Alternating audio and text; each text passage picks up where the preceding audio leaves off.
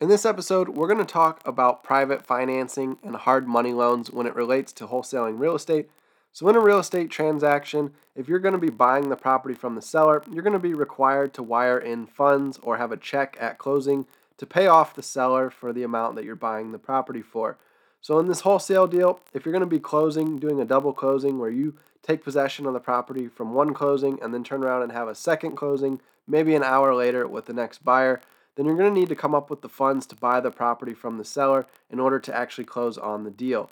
Now, there's another method where you actually just assign the contract to the buyer on your buyer's list, and they will go to closing and close on it with the seller. And in this case, you don't need to come up with funding or capital. But if you're doing the double closing strategy, where you're going to have two different closings, one with the seller, and then you're going to turn around and open up a closing with the buyer and sell it to the buyer, then you are going to need to secure funding. And to do so, it's going to be smoothest if you go through private funding.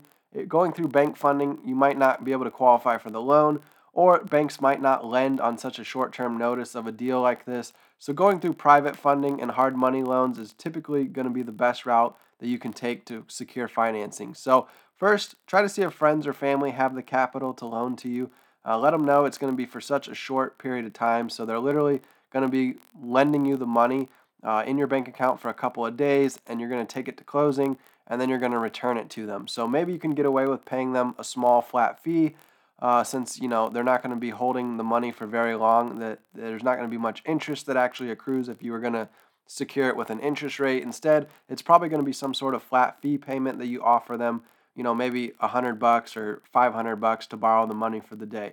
Now, if you have your own cash, then you don't have to worry about private funding. You can just fund these deals using your own cash. However, for most people getting started, you don't have capital, so you're going to need to secure it from family or friends or other private sources.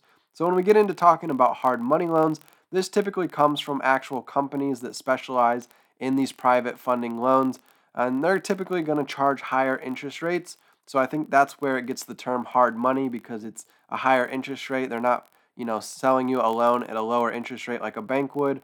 So you're going to be paying more interest up front. Sometimes they're going to have different specifications in the loan as far as having some sort of equity share in the deal if they don't want to just do a pure loan play where they just give you the loan at a higher interest rate. But going through a hard money lender is still going to be a win-win, because even though you're paying a higher interest rate, you're still getting a deal that you wouldn't have been able to acquire otherwise, since you didn't have the funding yourself. And so you're going to still make money on the deal, and the lender is going to make money as well, whether they're taking some sort of share of equity in the deal or whether they're just collecting a higher interest rate. So again, you're going to need to talk out the terms with them. Since you're a wholesaler, they might have a certain way they structure their deals, since they know you're only going to be owning the capital for a day or less. So there's not going to be much money that they're going to be able to make by just charging you an interest rate on the money. So they might take some sort of flat fee or have some sort of loan costs up front that they charge you in addition to charging you an interest rate.